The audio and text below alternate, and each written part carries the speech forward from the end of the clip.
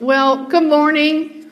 Glad you're here on this snowy morning that you braved it and came out. I'm really grateful to be here. I've known Ruby for about 5 years and actually knew the Walkers prior to knowing the Jacksons, and so I feel like I'm attached to you all in lots of ways, and I'm very honored to be here and share some things I've been learning about suffering. If it's not so good, it's always good to have someone to throw under the bus. And so I did meet with Ruby, and she did tell me this is what she wanted me to talk on. So doesn't go well. Talk to Ruby about it.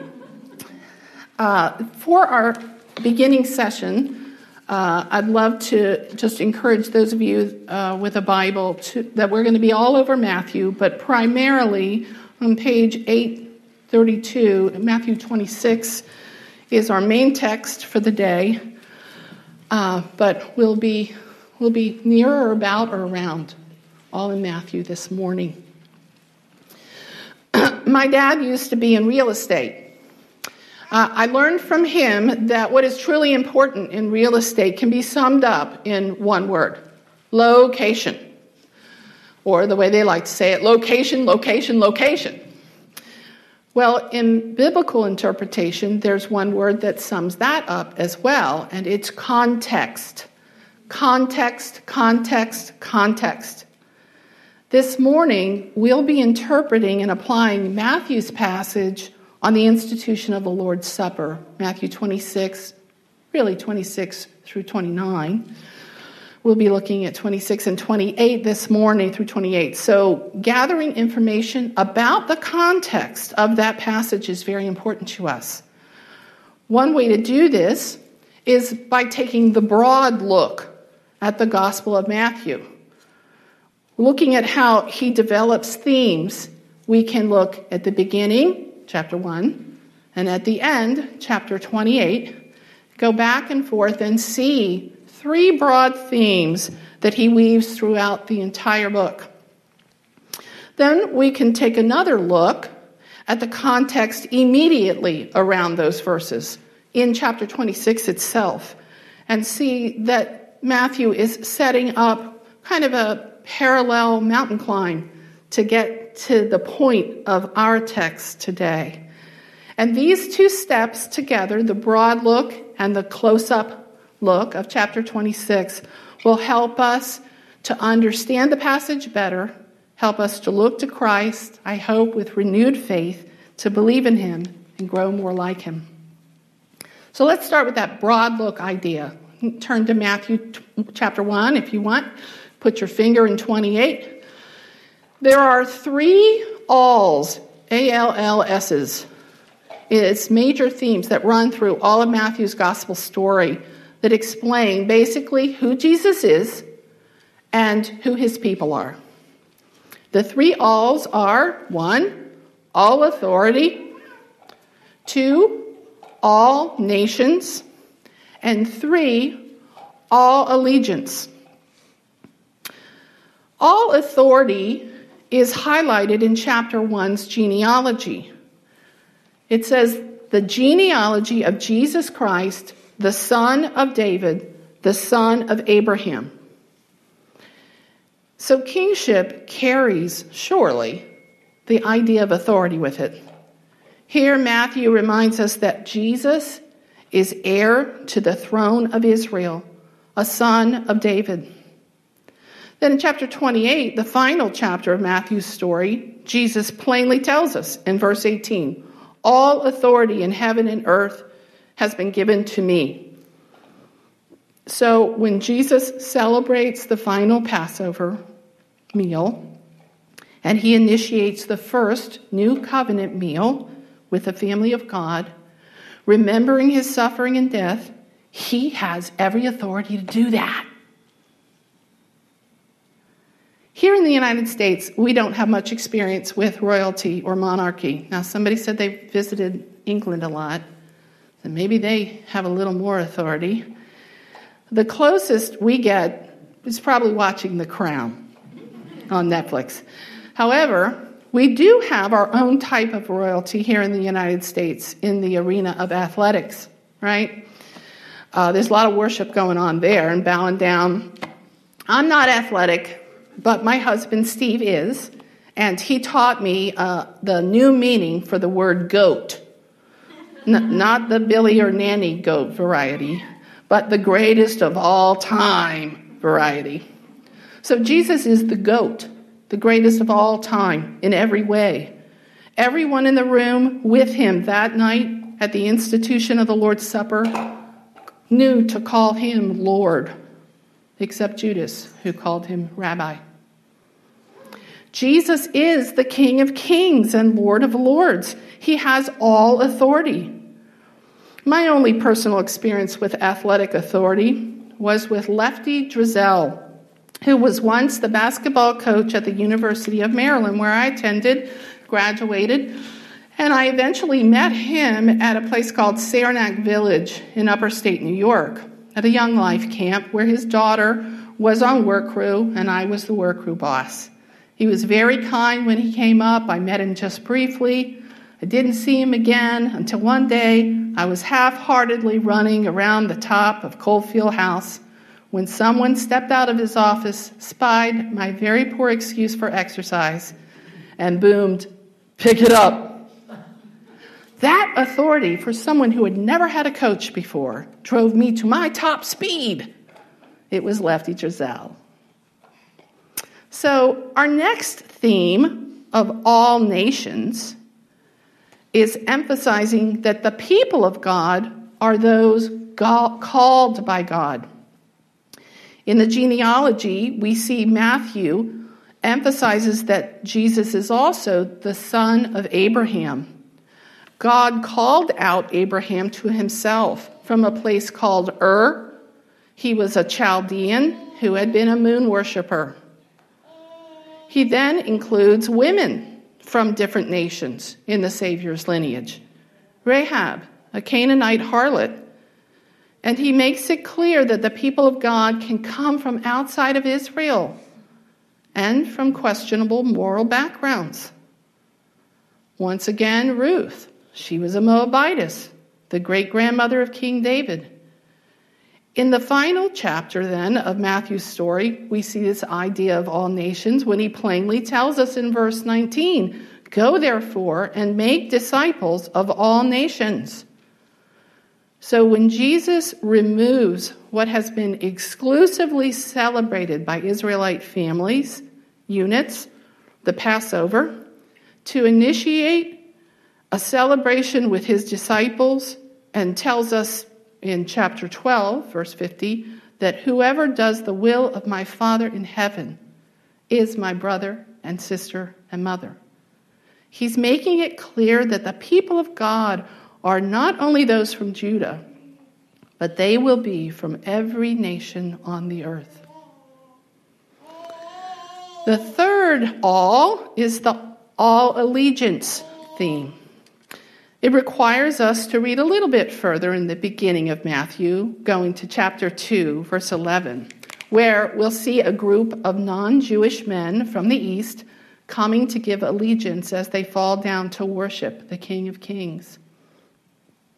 Flipping back to chapter 28, in verse 20, Jesus tells us to teach his disciples, that they are to observe all that I have commanded you. So when Jesus seems to ignore the Passover emphasis on the lamb, focuses on bread and wine instead, and commands us, take, eat, this is my body, or drink of it, all of you. For this is my blood of the covenant, which is poured out for many for the forgiveness of sins. We are to obey him from the heart. These themes of all authority, all nations, and all allegiance are woven throughout the Gospel of Matthew, including our text instituting the Lord's Supper. Our faith is strengthened as we feed on the life, death, and resurrection of Christ. The King Almighty is calling us from every nation to give our whole selves to love him as he has suffered and died for us. In addition to these three themes, as we look at Scripture surrounding our immediate text back in Matthew 26, again, that's page 832, you're trying to get back there, we're reminded by Matthew of one burden Jesus experienced as his death approached, and one aspect of accomplishment Jesus won for us in his death. So let's first look at this one burden. We sang about it, and we used the Psalter, Psalm 22, and you'll get to think about it a little bit more shortly. So it's evident that Matthew wants us to know that Jesus endures forsakenness and betrayal, even more so than the other synoptics or John. He's very alone as he approaches his death. Just prior to the institution of the supper, Jesus foretells the betrayal of Judas in verses 20 to 25, right before our text. Just after our text, in verses 31 to 35, Jesus foretells the denial of Peter and all his disciples. The Lord's institution of the supper is bookended by betrayals. Going back a little further, verses 6 through 12, Jesus is anointed with oil as he dines. The entire group of disciples witness this and are indignant at the waste. All disagree with it, and Jesus rebukes them and explains that she, most likely Mary, Martha, and Lazarus' sister, has done this in preparation for his burial. And she will always be remembered for it. Notice those men, they still didn't get that Jesus was going. They told him, don't go, when he talks about going to his death. But Mary somehow, probably because she sat at his feet and really listened to him, somehow she knew. And she brought that ointment and anointed him. In verses 45 to 46, after our text, we see 3 times him asking for prayer from his disciples, Peter, James, and John. But he only finds that their spirit is willing and their bodies are weak. And then Jesus, finally waking them again, says, "See, the hour is at hand." And Judas betrays him with a kiss. In verse 56, after Jesus is arrested, Matthew wants us to know, quote, all his disciples left him and fled. Matthew further emphasizes Christ's forsakenness in chapter 27, verse 38, by excluding the repentance of the thief on the cross. The other synoptics talk about it, right? You know, one of them said, yeah, he hasn't done anything wrong, and Jesus tells him, this day you will be with me in paradise, but not in Matthew. In Matthew, he mentions the 2 thieves, but he mentions them as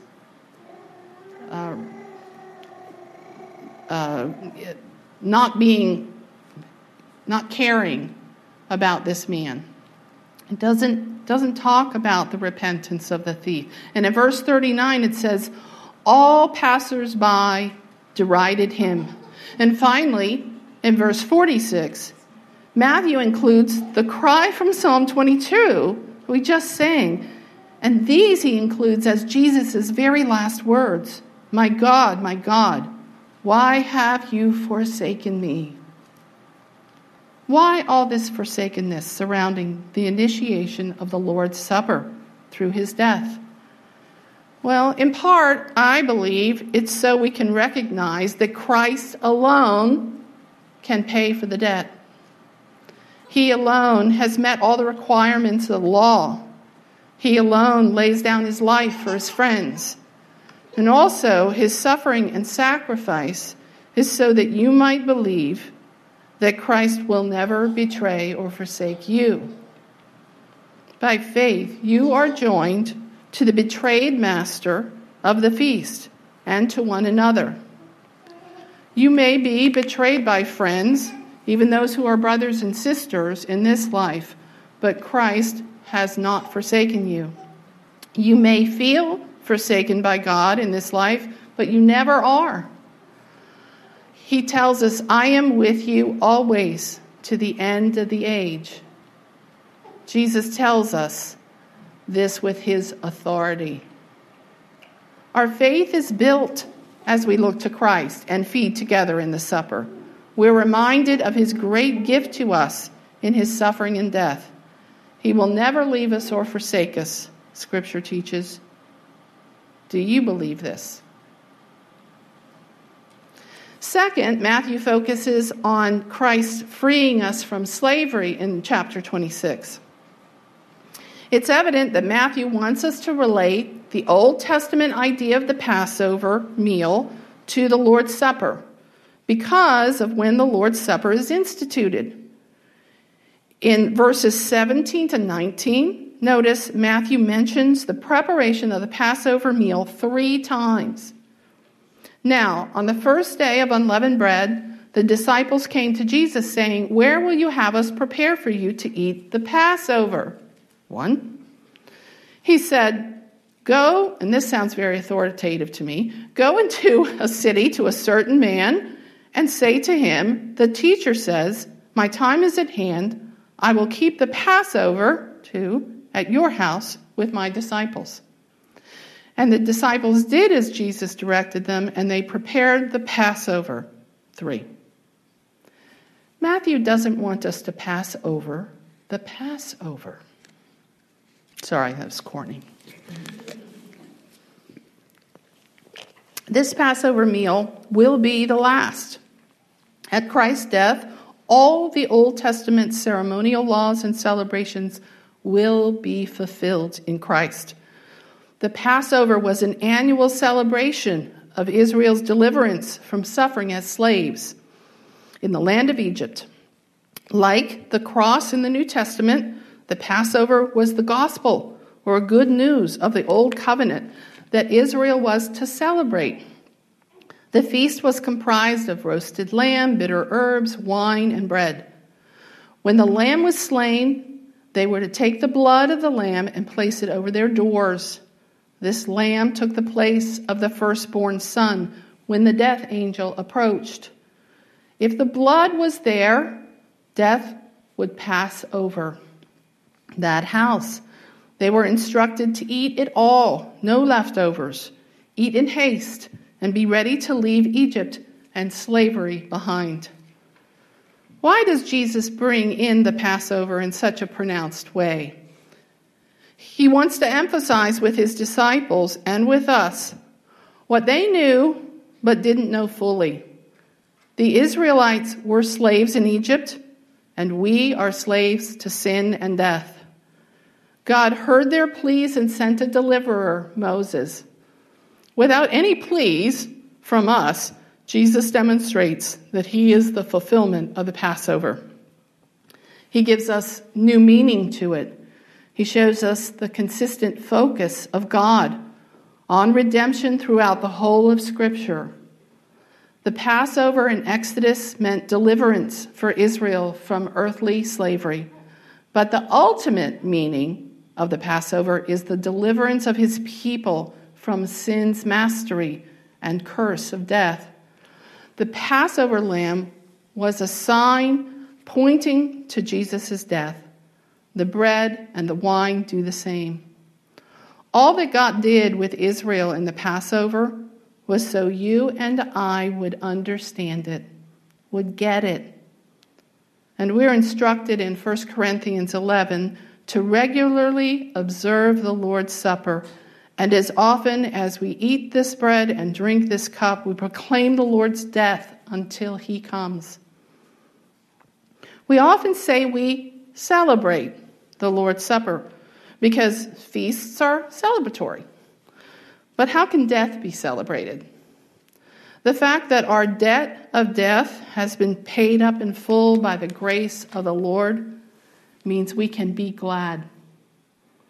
We can celebrate. If you had a debt, maybe your taxes, and someone paid it all, you'd celebrate. This so far greater. And now we're commanded at the Lord's Supper to meditate on the reality that we are free from slavery to sin and death, and we're called to be holy and be blessed with eternal life. Our faith is built as we look to Christ and feed together in the supper. Through the supper, we're reminded of his great gift to us in his suffering and death. We are free from sin's power, and we're free from sin's penalty. Do you believe this? We've looked at the broad now context of our passage and the immediate context around our passage. We've seen that Jesus is the Lord who has all authority in heaven and earth. We've learned that it is he who calls his people to himself from all nations over the world, and his people must render unto him all allegiance through the exercising of their faith. He alone has done this, and he accomplishes our freedom from sin and death through his perfect life and substitutionary death. So now I think we're ready to read our passage. We'll look at the supper itself. Matthew 26, 26 to 28. Now, as they were eating, Jesus took bread, and after blessing it, broke it and gave it to his disciples and said, "Take, eat. This is my body." And he took a cup, and when he had given thanks, he gave it to them, saying, "Drink of it, all of you, for this is the blood of the covenant, which is poured out for many for the forgiveness of sins." So there are 4 accounts of Jesus' words of institution. All share 3 basic elements. Jesus broke bread, he offered wine, and he commanded the disciples to partake. Matthew and Mark are closer in their texts to one another. They both say, "This is the blood of the covenant, which is poured out for many." And Luke and 1 Corinthians both read, "Do this in remembrance of me." And they also say, "The cup is the new covenant in my blood." Though we don't have Jesus' exact words, we know from Paul in 1 Corinthians that he, quote, "received them from others," and he, quote, "delivered them to the Corinthians." In the original language there, others tell me, he took those words of receive and delivered have the implication of taking great care when he transmitted these accounts so that we would truly understand the Lord's meaning here. In this supper, Jesus is asking us to look to him in faith, to trust in the perfect life he is providing for us before the judgment seat of God. Trust in the substitutionary death he provides. Trust in the transformation that makes our hearts his. When my daughter Mary was in 5th grade, she was 10, she came to me in tears one morning, explaining that she had tried and tried, but she was sure she'd never be good enough to be a Christian. I took her to the parable of the prodigal son, a story I thought she knew really well. I asked her what the wayward son brought to assuage the father's anger and gain his love and acceptance. And she rightly said, "Nothing." I said, "That's right. And he brought nothing but his sins to the Father.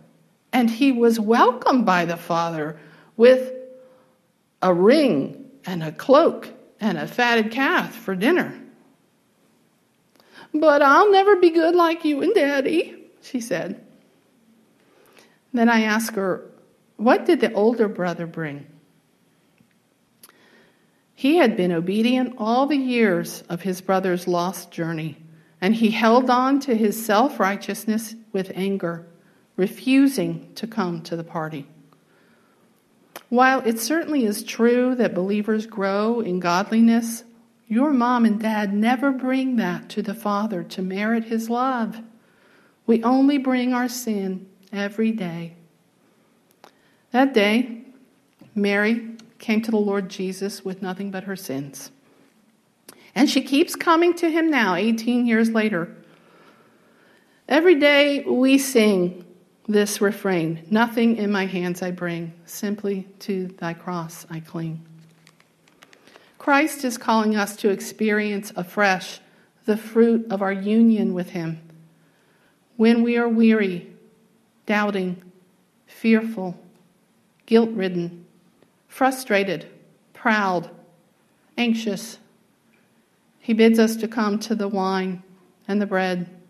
We receive them as a sign of our union with Christ and a means of our communion with him. In this way, he nourishes our souls. One other kind of context helps too, cultural context. So at this scene, traditionally, all the men would have been laying around the table. They recline at table on cushions. They're not seated in chairs. And traditionally, the Passover meal begins with the father standing up and breaking the bread and distributing it and explaining the whole meal to everybody.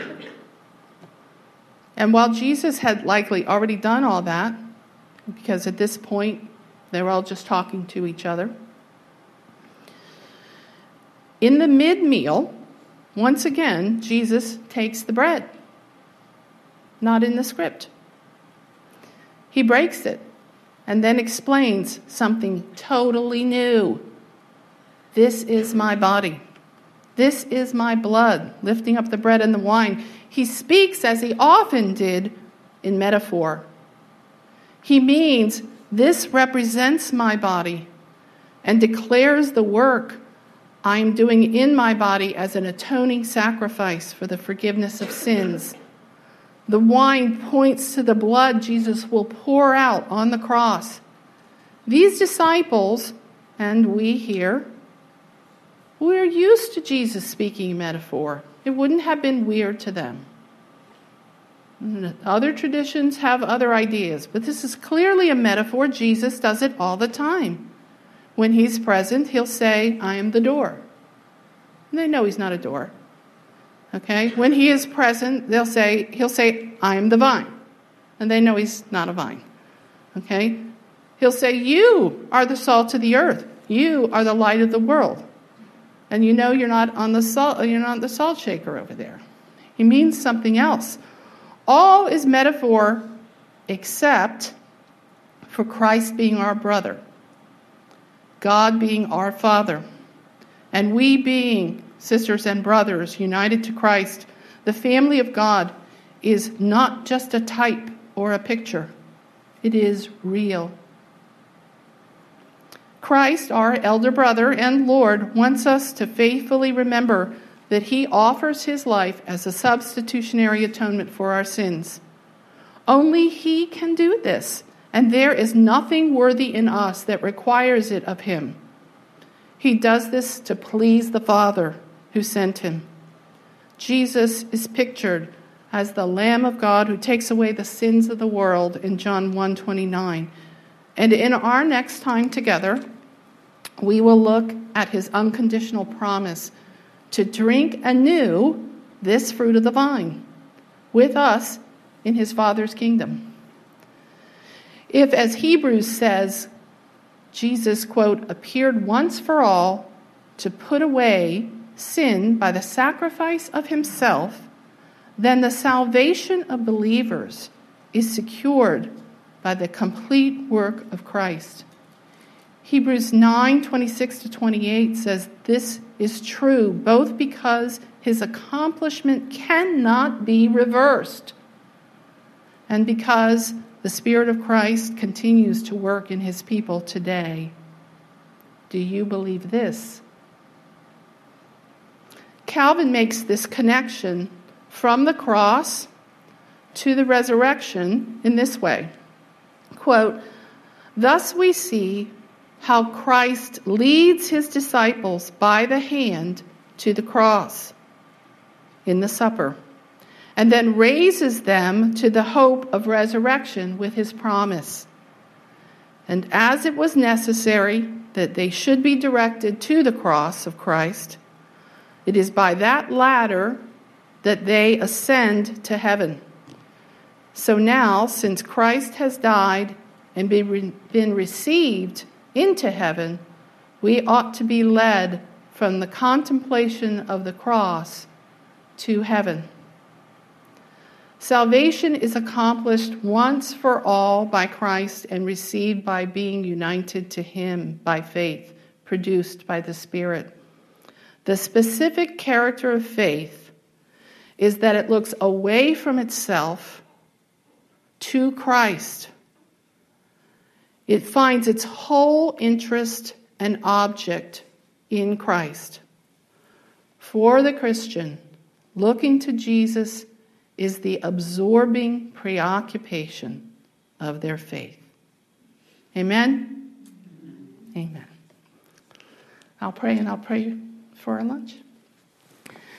Dear great Heavenly Father, we do praise you and thank you for this wonderful institution of a supper that, when it accompanies your word and your Holy Spirit uses it, we see afresh and anew that we are desperately wicked, that we couldn't even know or begin to know how, that we are in desperate need of a Savior, and that he has come to do this great work, Lord, so that we might be united to him and be one body with him. And we ask, Father, that you would help us during especially this time of contemplation and reflection to see anew what a wonderful and absorbing preoccupation it is to look to Christ and not ourselves.